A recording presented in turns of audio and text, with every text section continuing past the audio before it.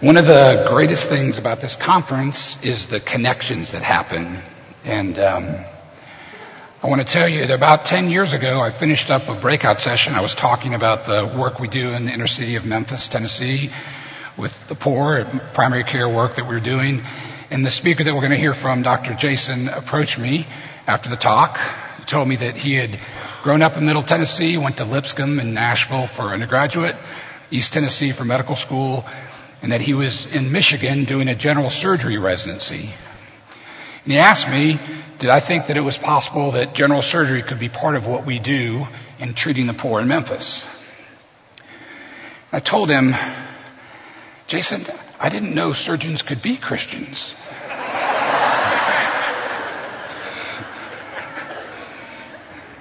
It's just jealousy. You know it's jealousy. Yeah. He was persistent. And we began to think and pray about it. And largely through his leadership and one of his partners, a co-resident that he was working with, they came to Memphis. And with the third surgeon, they began to deliver primary care surgery to people who couldn't get primary care surgery, people who had elective cases that were serious but couldn't get done because they lacked insurance. Not only that, Jason and his wife Jamie moved into the Orange Mound community, which is a tough, low-income community. They became neighbors there. They participated in house church. And they began to pray with others in our Christian community in Memphis about going to a part of the world that is largely unreached, that a part of the world where there are many people groups without any access at all, no disciples at all.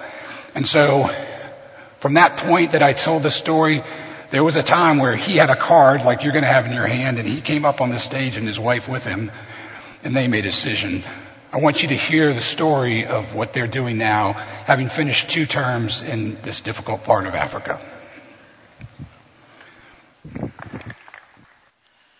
Well, thank you so much for that warm introduction, Rick.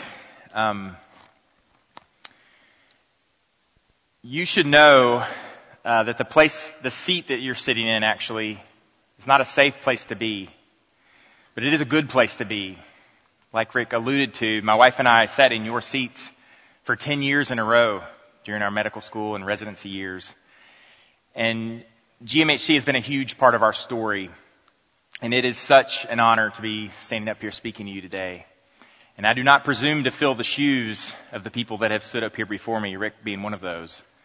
But I do hope I can stand on their shoulders as we open the Word, and that God will move in your hearts like He has through ours. It's been an amazing weekend. I hope you've been inspired and equipped and challenged. But I want to take you now to a place 7,000 miles away from this auditorium. I want to take you to the place where we serve. You see, the place where we serve is filled with atrocities and rampant with the works of the enemy. Neighborhoods covered in smoldering garbage. Children walking barefoot in worm-infested manure. Bodies ridden with disease. Hearts and minds confused by demonic delusions. In the place we live in, I see people blinded by infections, corneal scars, cataracts. I see lame men walking on their hands, swinging their useless legs between their arms.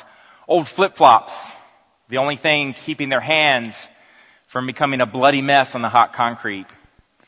I walk across burning sand every day to get out to the road, and I hear the worry and the fear in people's voices when the rainy season is even a couple of weeks late. But listen, God says there is an age coming when these things will be no more. The lame man shall leap like a deer, the eyes of the blind shall be opened, and the ears of the deaf unstopped.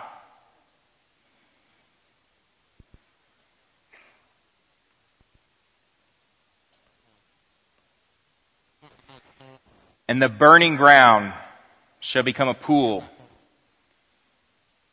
But in the world you and I live in, teenage girls are forced into a financial transaction between 2 evil men. One of those men, the girl's father, who really wants money more than to maintain a daughter at her age. Another man who wants to buy yet another slave wife. Toddlers' baby teeth are brutally ripped from their gums in an attempt to treat bronchitis.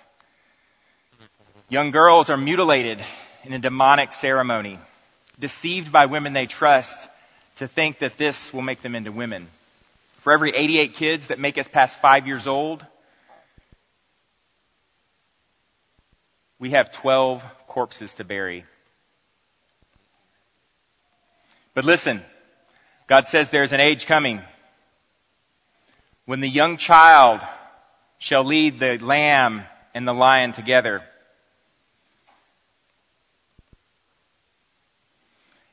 And the leopard shall lie down with the young goat, and the calf and the lion together, and a little child shall lead them. The nursing child shall play over the hole of the cobra, and the weaned child shall put his hand on the viper's den. They will not hurt or destroy in all my holy mountain, for the earth will be full of the knowledge of the Lord as the waters cover the sea.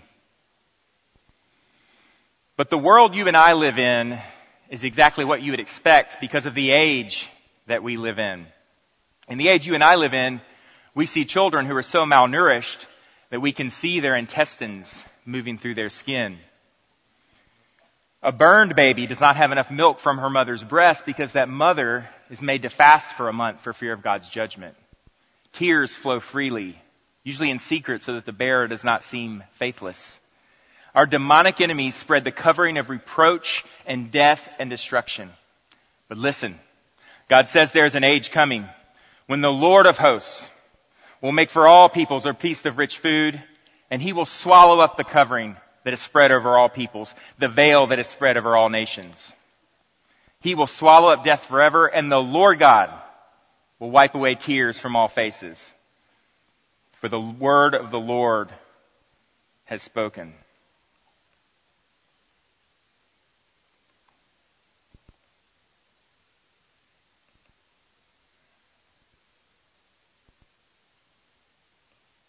The last 24 years, I've learned to ask the question, what's it going to take? What's it going to take for us to put behind us this age of atrocity and injustice and reproach ruled by the prince of the power of the air? What's it going to take for us to see the coming age of wholeness and joy and peace ruled by our great and loving King Jesus? In Matthew 24, Jesus takes his disciples' amazement at the temple and he uses it as a springboard to tell them that those buildings would actually be destroyed. His stunned disciples ask him, when will these things be? And what will be the sign of your coming and the end of the age? He gives them multiple signs as he intertwines the coming fall of Jerusalem as a metaphor for the coming end of the age. However, he finally answers their question and ours about the end of the age in verse 14. He says, this gospel of the kingdom will be proclaimed throughout the whole world as a testimony to all nations, and then the end will come. Of all the signs Jesus gives, this is the only one that he ends by saying, and then the end will come. So what's it going to take? Is it more money? Is it bigger, nicer hospitals? Better specialty care for more people? Jesus clearly tells us here. Jesus says it's going to take all the nations hearing the gospel of the kingdom. Now you may know the word nations here comes from the Greek word ethne, which is where we get our English word ethnic. Say ethne with me. Ethne. It's the same word in Matthew 28, when Jesus' final command to us was to make disciples in every nation. It's the same as our concept today of people groups or ethnic groups. What's it going to take? Jesus says it's going to take all the nations hearing the gospel of the kingdom. About 40 years after Jesus said that, Peter reminded the church that this day of the Lord is coming. And in 2 Peter 3:12, he uses a rhetorical question to say how we ought to live knowing that this day is coming. He writes, what sort of people ought you to be in lives of holiness and godliness, waiting for and hastening the coming of the day of God? So not only do we know the prerequisite for the coming of the day of God and the end of this age, listen, the Holy Spirit says through Peter, you and I ought to be hastening this day.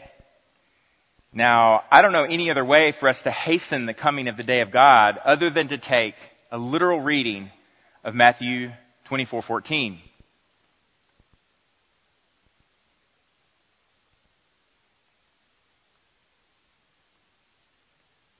So, if we want poverty and injustice and healthcare disparities to truly end for good, we speed the coming by making disciples in all the ethne. If we want atrocities and slavery and trafficking to finally end, we speed the coming by making disciples in all the ethne.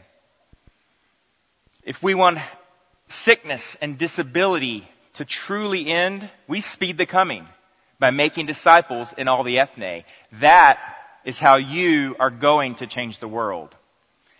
And so while we as healthcare disciples are pursuing the love of Jesus by going after injustice and poverty and development, maternal mortality, human trafficking, a pandemic, primary care, surgical diseases, trauma, disabilities, we must also deal with the lack of disciples in the ethne.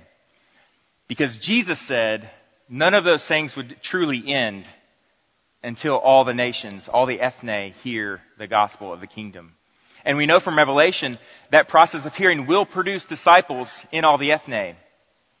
And there are 100 good things you can do to help hurting people. But there is one great thing that Jesus said would be the prerequisite for his coming. All the ethne hearing the gospel. You see, the critical issue of our time in healthcare missions, I believe, is actually not a lack of healthcare disciples to fill hospital slots. It is a lack of disciples in the ethne. Now, what's it going to take for us in healthcare missions to make disciples in all the ethne? I've discovered over the last 24 years that it's going to take transformation in 3 main areas. The perspective of Jesus, the paradigm of Jesus, and the people of Jesus. The perspective of Jesus on the ethne permeates all of Scripture. If you search your Bible for words like nations, families, Gentiles, you will discover an amazing thread that runs from Genesis to Revelation. I started discovering that thread all those years ago, and the deeper I went, the deeper it got. But today I'm going to focus in on one single life-altering passage from that thread that still drives me today. It's a scene from the future, and those in heaven praise Jesus for what he's accomplished. And they cry out, "Worthy are you to take the scroll and to open its seals, for by your blood you ransom people for God from every tribe and language and people and nation, and you have made them a kingdom and priests to our God, and they shall reign on the earth." Amen?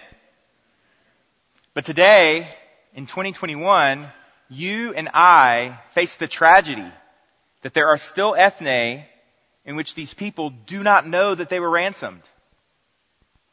And so until people in each of the ethne become disciples, the blood of our Lord and Savior Jesus Christ goes unfulfilled.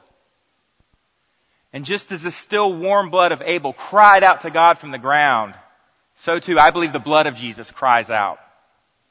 And so too, just as the word of God is unstoppable and it will not return empty, so too the blood of Jesus will not return empty.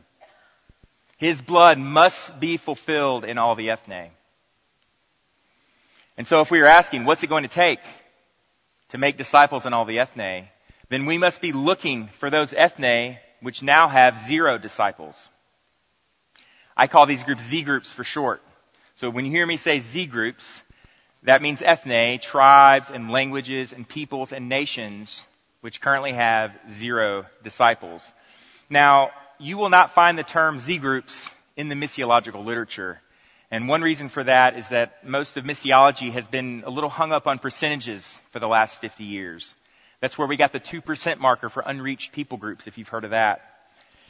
These percentages, in general, came from sociological presumptions. You may have noticed that the Bible does not use percentages. Jesus said the kingdom of heaven is like a mustard seed. Jesus said the kingdom of heaven is like yeast.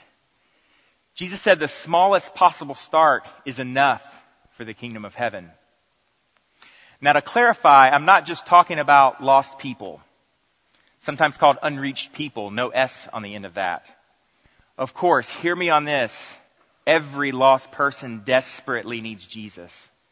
But when we talk about just lost people, we are not talking about the distinction that the Bible makes between ethne. Lost people are in almost all of the 17,000 people groups worldwide. And if you've heard of UPGs, unreached people groups, sometimes called unreached peoples with an S on the end, I'm also not talking about unreached people groups. That is, again, a different concept based on that sociological threshold of 2%. Although all of the Z groups are considered unreached, all of the unreached people groups are not Z groups. In fact, there are around 5,000 people groups who have at least some disciples who will be there with you and with me in Revelation 5:9 praising Jesus.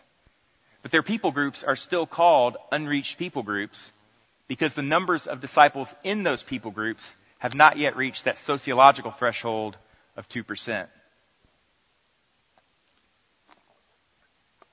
However, the concept of Z groups is clearly in your Bible, and according to Jesus, deserves our utmost attention. Matthew 24:14, today there are still ethne that do not have disciples, because the end of the age has not yet come. So there are still Z groups. Matthew 28:19, make disciples of all the nations, of all the ethne. Today, all ethne do not yet have disciples, so there are still Z groups. Romans 15:15-21, Paul said, I make it my ambition to preach the gospel, not where Christ has already been named, that those who have not heard will hear, and those who have not seen will understand. Today, there are still ethnic groups in which they have not heard, and so there are still Z groups. However, in Revelation chapters 5 and 7, we see that one day there will no longer be any Z groups. So you and I must be looking for these peoples. So how do we find them?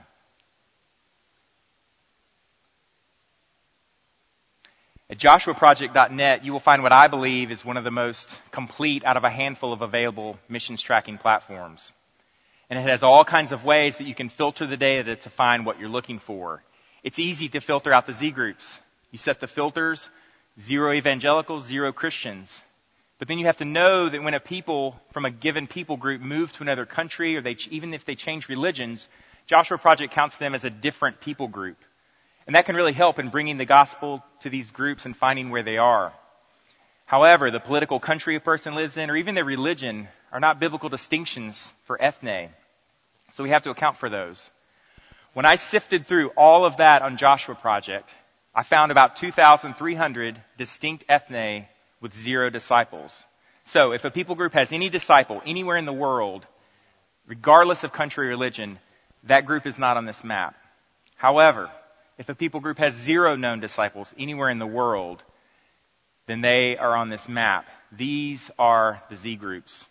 The vast majority are in Asia, many still left in North Africa, some in Russia, a handful left in Brazil where only authorized Brazilians are allowed to contact them. Now, this all sounds very exact, but remember this is based on human research. And we do not always know exactly what is going on in these remote corners of the earth. And it is a snapshot in time, snapshot of a very dynamic situation. And you remember that Jesus taught us the wind blows where it wishes. And you hear its sound, but you do not know where it comes from or where it goes. And so it is with everyone who's born of the Spirit. And since the Holy Spirit is on the move as we speak here today, the number and even the location of these groups may likely be out of date. So I'm going to say there are 2,000 Z groups is our best estimate. This, I believe, is the perspective of Jesus. He wants disciples in each of these 2,000 Z groups before he returns and stops this age of atrocity. We must understand his perspective on the ethne and pursue these Z groups. So what else is it going to take? It's going to take the paradigm of Jesus. Most of us here, many of us here, are products of the Western healthcare paradigm. We were trained in the highest standards of Western healthcare. And for almost 2 centuries now, we've been sending our best and our brightest to the ends of the earth to export this Western healthcare paradigm to the developing world, delivered with the love and compassion of Christ.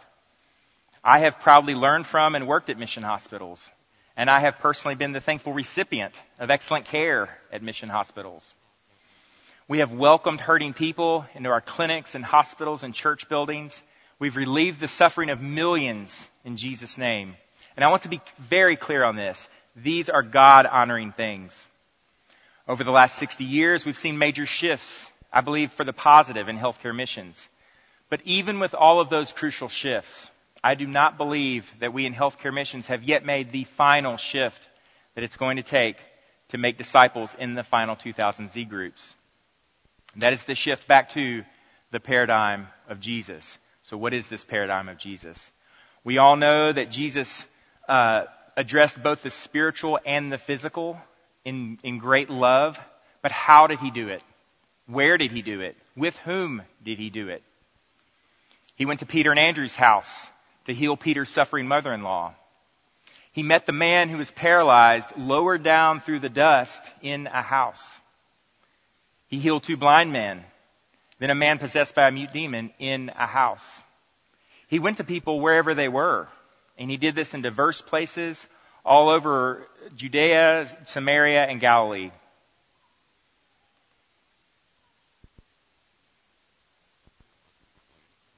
Bear with me a second.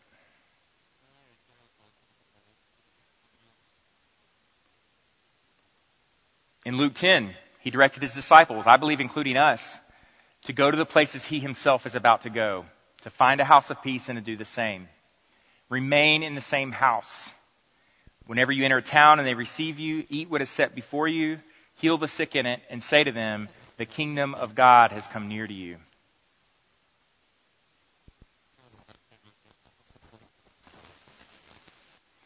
In verse 17 of Luke 10, we see the outcome of this. This is completely frozen.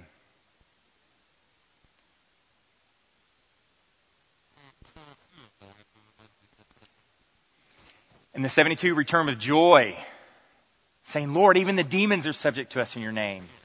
And in that same hour, he rejoiced in the Lord and said, I thank you, Father, Lord of heaven and earth, that you have revealed these things to the wise and understanding. You have obscured them from the wise and understanding and have revealed them to little children. I'm just going to have to restart this, I think.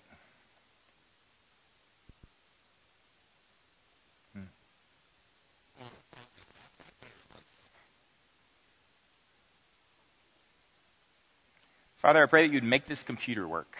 In Jesus' name. I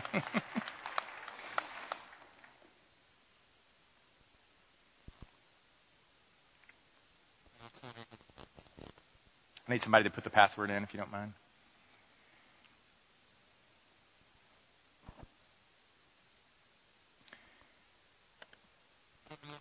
So wherever Jesus went, he seems to have followed this paradigm. And we see it in Acts. In Acts, the early disciples met in homes. The early disciples would lead a whole household to follow Jesus together, not as individuals. Peter made disciples of Cornelius and his entire household. In Philippi, Paul and his team made disciples of Lydia and her household. Then the jailer and his household at night. You remember that? In Corinth, Paul and his team made disciples of a pagan named Justus and his whole household. And then next door, Crispus, the synagogue ruler, and his whole household also became disciples of Jesus. And then the whole household of Stephanas. It's almost always households. The Greek word in the Bible that is translated as households is oikos. Can you say that one with me? Oikos? Great. Tim and Rebecca Lewis were sent out disciples first to Morocco, then to India. And they are 2 of the most brilliant missiologists of our time, in my opinion. And they explain oikos like this. The whole household, brought together by social and economic and relational connections. And the people extended from that. When they come together and the kingdom moves in those households, that household, that oikos, becomes the basic building block of God's kingdom on earth. Throughout the Bible, we see God coming to an entire household with health and healing and Jesus and salvation.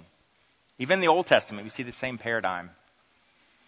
Why do it this way? Well, this paradigm of Jesus in the oikos gives us time.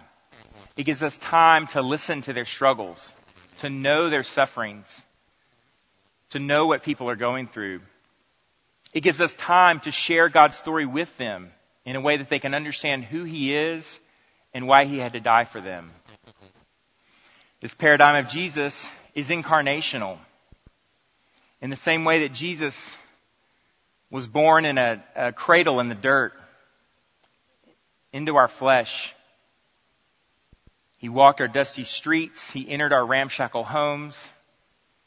I believe Jesus now wants to move in the same way through us as His people. And so we literally cross the threshold with His Spirit burning in our hearts. And we're able to speak His words through our mouth and feel His love through our heart and do His work through our hands.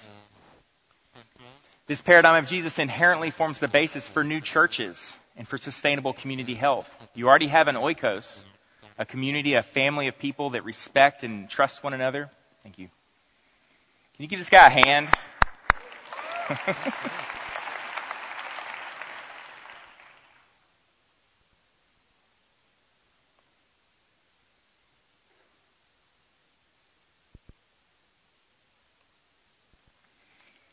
But the question for us today is, how can we apply this 21st century paradigm, this ancient paradigm, to 21st century healthcare missions today?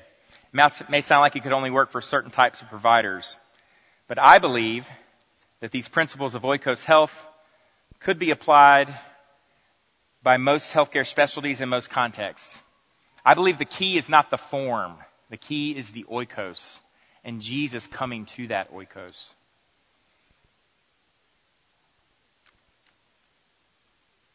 Of course, preventative health education, nutrition clinics, primary care, wound care, most types of therapy can all be done in homes. But some healthcare disciplines and specialties may have to get creative to pursue the paradigm of Jesus in the oikos. Burn care can often be done in homes once initial fluid losses are stabilized. Wound care certainly can be done in homes. Even surgeons of all types and OBGYNs can do post-op appointments in homes. Again, the key is not the form. The key is the oikos. Now, you may have to bring all your supplies with you. You may have to bring an instrument pack with you. You may even have to bring medications with you. You may be barred by government health officials from going to homes. You may have to justify to them why you need to go to homes. You may still need a base out of a hospital or clinic to have legitimacy in the government's eyes. If you are barred by the government or by your own Christian hospital administration even from going to homes, you may need to undertake the process of making disciples among local healthcare providers or lay health workers. And this is a great thing, but we cannot disciple local providers in something that we do not value or pursue ourselves.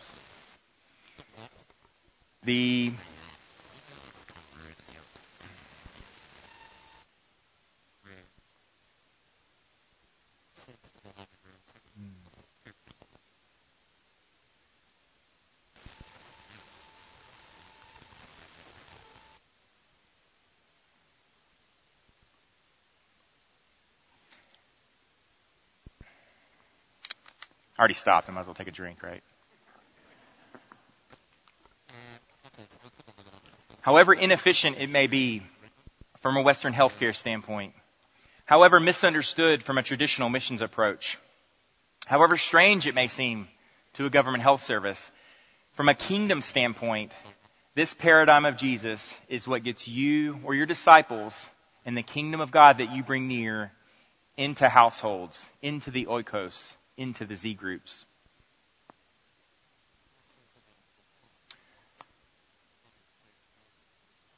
Hear me on this. I want to say this in love and grace to everyone here. But we must stop viewing numbers of patients seen, surgeries performed, babies delivered as markers of success. We must stop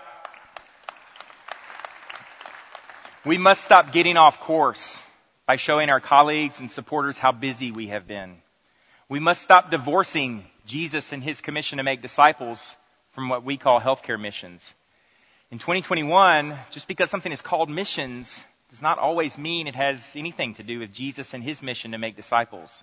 We must rediscover Jesus' gold standard for healthcare missions effectiveness, disciples in all the ethne. Now, Oikos Health is not a formula. It's a matter of putting up our sails. It's a matter of being ready for the Holy Spirit to move. It's a matter of going where Jesus himself is about to go. The Holy Spirit is moving all over the world. We partner with God by putting up the sails. If the sails are not up, the boat may still move a little when the wind of the Spirit blows especially hard.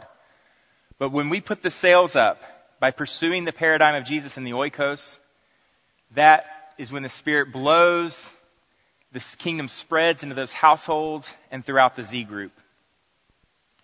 We try to follow this paradigm where we serve in the Sahel in Africa. I'm going to try this one more time so you can see these pictures, I hope.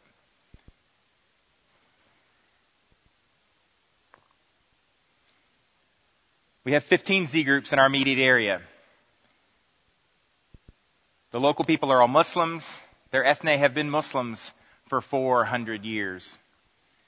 We work side by side with a woman I'll call Bashara, who's been following Jesus now for about 3 years.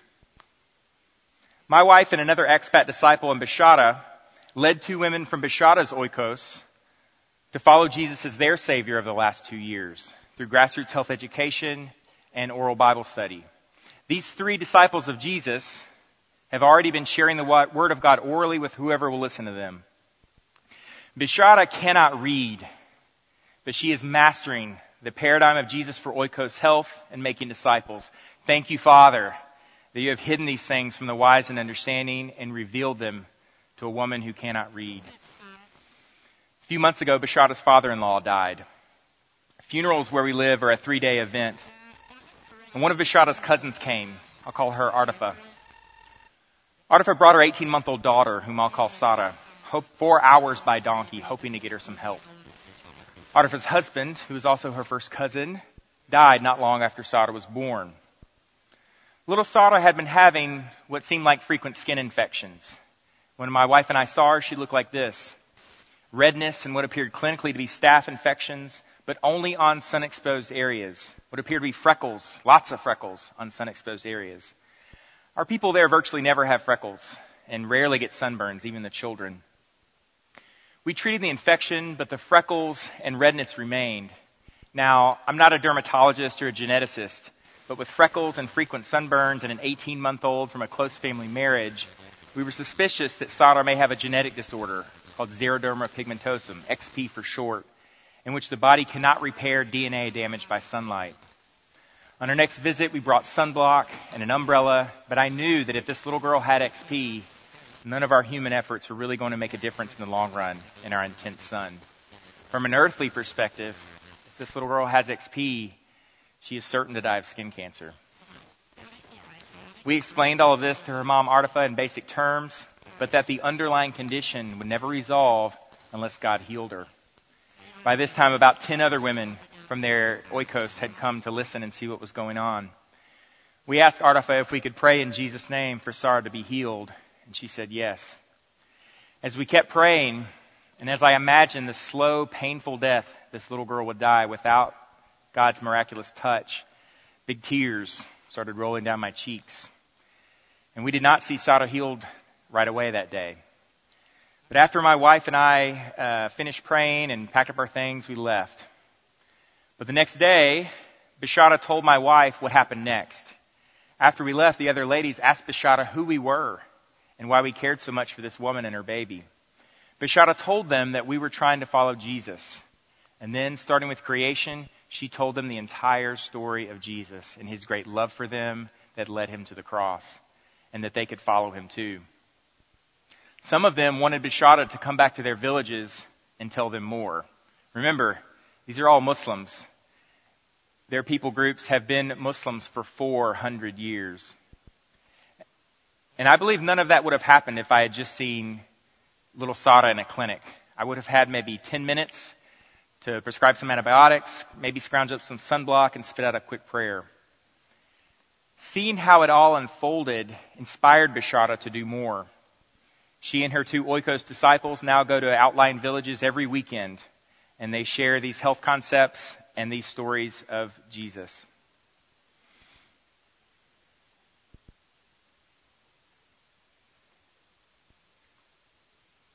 Some of the people that they are encountering on these trips are from Z groups that we did not even have on our radar. So not only is it going to take the perspective of Jesus, understanding ethne, finding and pursuing the Z groups, it's also going to take the paradigm of Jesus. Finding a way to focus on the oikos and introducing health and healing and Jesus to entire households together. But it's also going to take us, the people of Jesus. And just like Jesus may need to purify your perspective to be like His, and He may need to purify your paradigm to be more like His, if you're anything like me, He's also going to need to purify you personally to be more like Him. Early in undergrad is when I first heard of medical missions, and I felt like doing anything else with my life would just leave me unfulfilled. I married an awesome woman who's a nurse and who's also resolved to do missions. I went to medical school thinking I might go into family medicine because I thought that's what you had to do to go into medical missions. That's not true. However, I found that I loved surgery and caring for trauma patients, and so I pursued a residency in general surgery. And along the way, God kept refining our call from healthcare missions in general to unreached people groups and then to Muslim Z groups. But then something happened in my last year of surgery residency.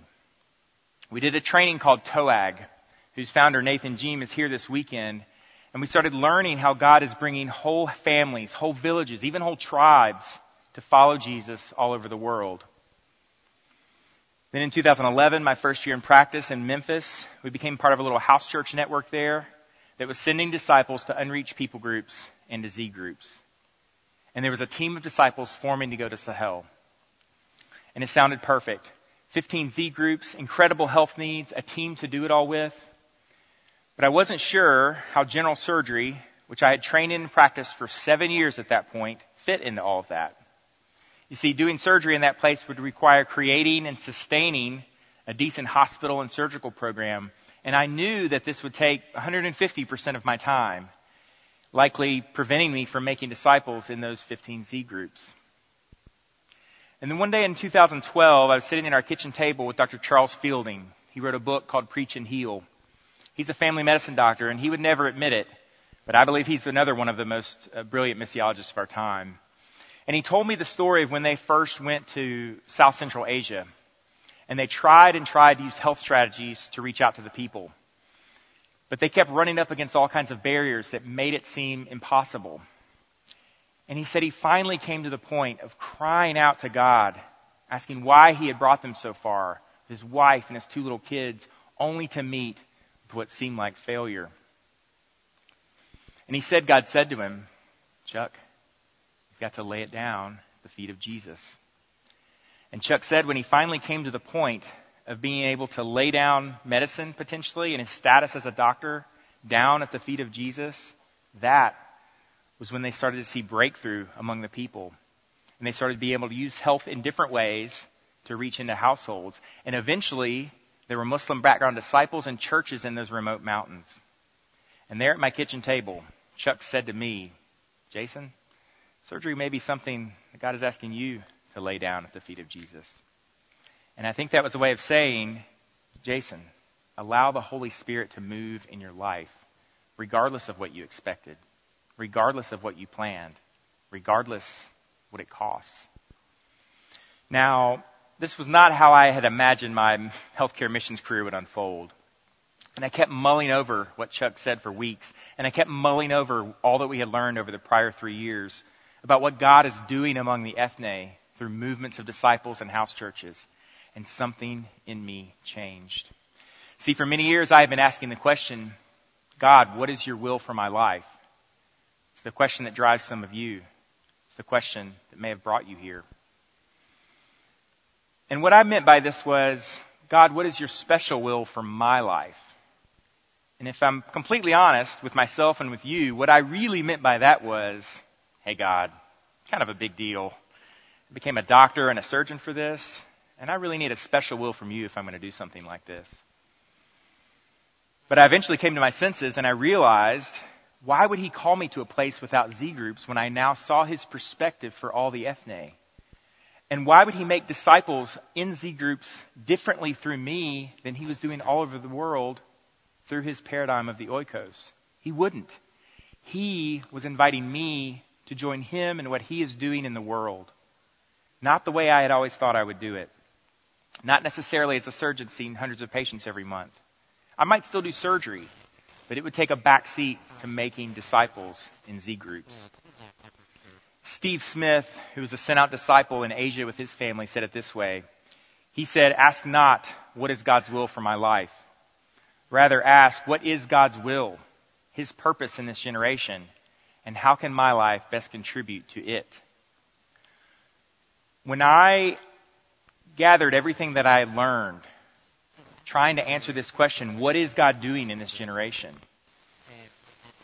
When I realized where the Z groups are and how relatively few there are left and how God is reaching through the oikos, listen, I discovered what God is doing in this generation. He is finishing the task. Amen? And so we committed to this team, realizing that it would likely involve me not doing a lot of surgery and instead doing lots of grassroots health education, sitting on plastic woven mats with Muslim men, drinking smoky tea, telling Bible stories, treating and praying for their sick in their homes. And so we set our faces toward that. And then on March 6th, 2014, I had a clinic day, still working as a surgeon in Memphis. I started interviewing my first patient, and the next thing I knew, I was waking up on the floor. And two of the family docs in our clinic, one of whom I think is here, told me that I had had a seizure. I didn't believe them. At the age of 34, I had never had a known seizure in my life. Our church mobilized to pray for my healing, that it wasn't one of the problems that often cause seizures in a 34-year-old for the first time, tumors, aneurysms. Thank the Lord, the scans were clear, and I was able to restart work in a couple of weeks. I could not operate independently for 3 months. And I could do scopes and assist my partners with their surgeries. It was crushing. It brought up all kinds of questions. What does this mean, God? Is this going to keep happening? God, do we still go to the Sahel with this team? Almost exactly 1 month after that seizure, I had one of those days. Terrible day. I was assisting one of my partners with an adult circumcision because it was a patient I had scheduled and she didn't otherwise do that procedure. Our scrub tech that day was known for being tough and sassy. It took us several tries to get the markings just right before we made the incisions. And all of a sudden the scrub tech says to us, you just going to play with that thing all day? She did not mean it nicely. She wanted us to get moving. And for the first time ever, I asked for another scrub tech. Right or wrong, I asked for another scrub tech. I had never done that before or since. The case went fine and I headed back to clinic to work on paperwork. Not long after I got back, one of our nurses got on the intercom and said a doctor was needed urgently. I got up to see what was wrong, and there in the floor was a woman having a seizure. Not 10 feet from where I had had that seizure about a month prior. There were other doctors there, so I left. It was more than I could take. I actually went in the bathroom and locked myself in there and cried for about 15 minutes. And once I could maintain my composure, I went outside and cried some more. But I could feel Jesus sitting next to me. It's a feeling I've come to know many times since then, on and off the field. Jesus was there with me. That night at home, there was a severe thunderstorm. You know those that the thunder's so loud that it jars and shakes your house? And I woke up from that about 3 a.m. and as I lay in bed, I could not stop replaying the awful events of the day. It felt like accusations. Finally, I prayed, Jesus, you've got to make this stop. Immediately, I saw this vision or dream. I don't know what to call it. I was half awake, but I saw Jesus and myself and my wife and our kids, and we were all meeting him. And he knelt down and said hi to each of my kids by name, then to my wife and me, gave us all hugs. Then something crazy started happening. His clothing and our clothing turned bright white and we all started flying up into the air together, fast. So fast that I was terrified. But I looked around, and my kids are flipping around in the air, doing tricks, saying, "Hey, Dad, watch this." And even as the kids were having such a good time, Jesus had us on a mission, because we were still going very fast in one very focused direction. Imagine when you look out the window on an airplane 30,000 feet up. That's what it felt like. I looked over at my wife as we were flying. She had her eyes closed, big grin on her face, arms spread out wide. Jesus had a big grin on his face too. And he looked over at me and said, "Hey, I want to show you something." Just then, thousands of people from the country we now serve in came flying up all around us. They were all dressed in white just like we were. They had big grins on their faces just like we did. Some of them laughing. Their kids are spinning in the air doing tricks. Then all of this went away, and he let me know that these were encouragements for me in this time. These were things that he was reminding me of from his word that he promised he will do, and that he will do through us and through our supporters and our teammates. Now, I want to be very clear here. You do not need a dream like that to obey what Jesus said to do in Scripture. However, I do believe there's a message for you in that vision as well. Through whatever your hang-ups and fears are, when you see the wind and the waves all around you, when the enemy tells you you're an imposter, you're not good enough, you're not smart enough, you're not the right person for this, stick with Jesus. Allow his Spirit to move in your life. The Spirit of Almighty God, you understand this? The Spirit of Almighty God dwells inside you. He will be with you. He will empower you. He will give you the gates of your demonic enemies. He will make you a blessing to the nations. And he will do his work through you just like he has through us. And he will empower you to set your face toward that. We, the people of Jesus, have one priority, period. Everything else, Western medical standards, development goals, the perpetuation of our health institution, everything else is second to that one single, all-consuming priority of making disciples in all the ethne. We must be determined to make disciples. Our zeal must be for the Z groups. Our ambition must be the Great Commission. Not by our own might, not by our own power, but by his Spirit. And we must set our faces toward this. Luke 9:51, when the days drew near for Jesus to be taken up, he set his face to go to Jerusalem. In the power of the Spirit and with immense love, he set his face. He knew what was going to happen there. He knew the suffering he would go through. He knew the pain he would go through.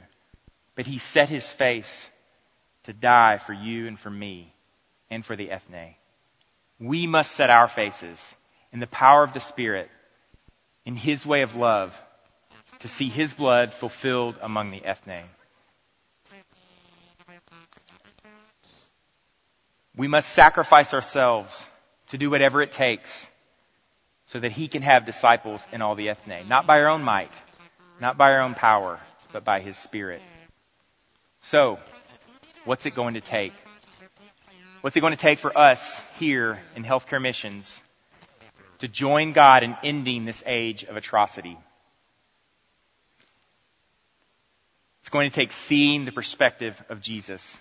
Saying, I'll go anywhere, going to work with established churches, even going to, quote, unreached people groups has been a start, a great start. But we will not finish the task until we see Jesus' perspective of the ethne, and specifically of the Z groups, the ethne with no disciples. What's it going to take? It's going to take pursuing the paradigm of Jesus. The Western healthcare paradigm has been a start, a great start. But we will not make disciples in every remaining Z group until we pursue Jesus' paradigm of the oikos. What else is it going to take? It's going to take us setting our faces to be the people of Jesus. Saying we're kind of interested in missions, or saying that we'll go if God checks off our laundry list of conditions, has been a start. It's been a great start. That's how most of us got our start. But we will not finish the task until we set our faces to be the people of Jesus, truly willing to sacrifice everything in our lives, to do whatever it takes for Jesus to have disciples in all the ethne. I'd like to ask you to stand with me.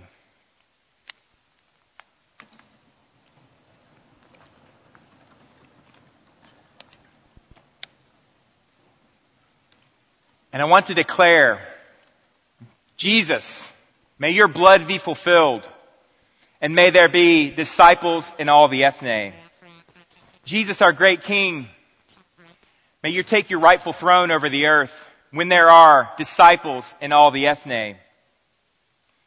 May blind eyes be opened and deaf ears unstopped and lame legs leap like a deer when there are, say it with me, disciples in all the ethne. May children have peace from the wolves of this world. May babies be free from the cobras of this world. May toddlers be free from the vipers of this world. When there are, say it with me, disciples in all the ethne. May the Lord of hosts prepare his banquet for all peoples, and may the covering of death and reproach be fully removed, and may he wipe tears away from all faces. When there are, say it with me, disciples in all the ethne. The time has come for you to make a choice. You know too much now to do nothing, to equivocate, to sit on the fence. Today, you either take a step on a trajectory that will contribute to making disciples in one or more Z groups, or you remain on the same trajectory, something safer, something more accepted, something less costly. And you don't have to go to any booth or office to sign up for this. You sign up for this today, right here, with Jesus in your heart. But I did not say that setting your face on this trajectory would be easy. Jesus said in Luke 9, if anyone would come after me, let him deny himself, take up his cross daily, and follow me. For whoever would save his life will lose it, but whoever loses his life for my sake will save it. Luke 10, Jesus said, I'm sending you out as lambs among wolves. Luke 14, whoever does not bear his own cross and come after me cannot be my disciple. Count the cost. Your kids will have nightmares about the gunshots outside your house. Friends are going to be hard to come by. You won't know when that knock on the door will come, the police calling you in for questioning. You will be misunderstood, disparaged, and dismissed, even by friends, even by Christians, even by others in healthcare missions. They will say things like, people groups is an outdated concept. I know you're not really concerned about the healthcare side of things. Why would he waste his medical and surgical training like that? Because they will not understand what you have set your face toward. Because they do not grasp the commission of Jesus. Because they do not comprehend what it truly means to be the people of Jesus. The people did not receive Jesus because his face was set toward Jerusalem. Because they did not fully understand what he had set his face toward. Jesus never said this trajectory would be easy. But Jesus himself, he is with you always to the end of the age.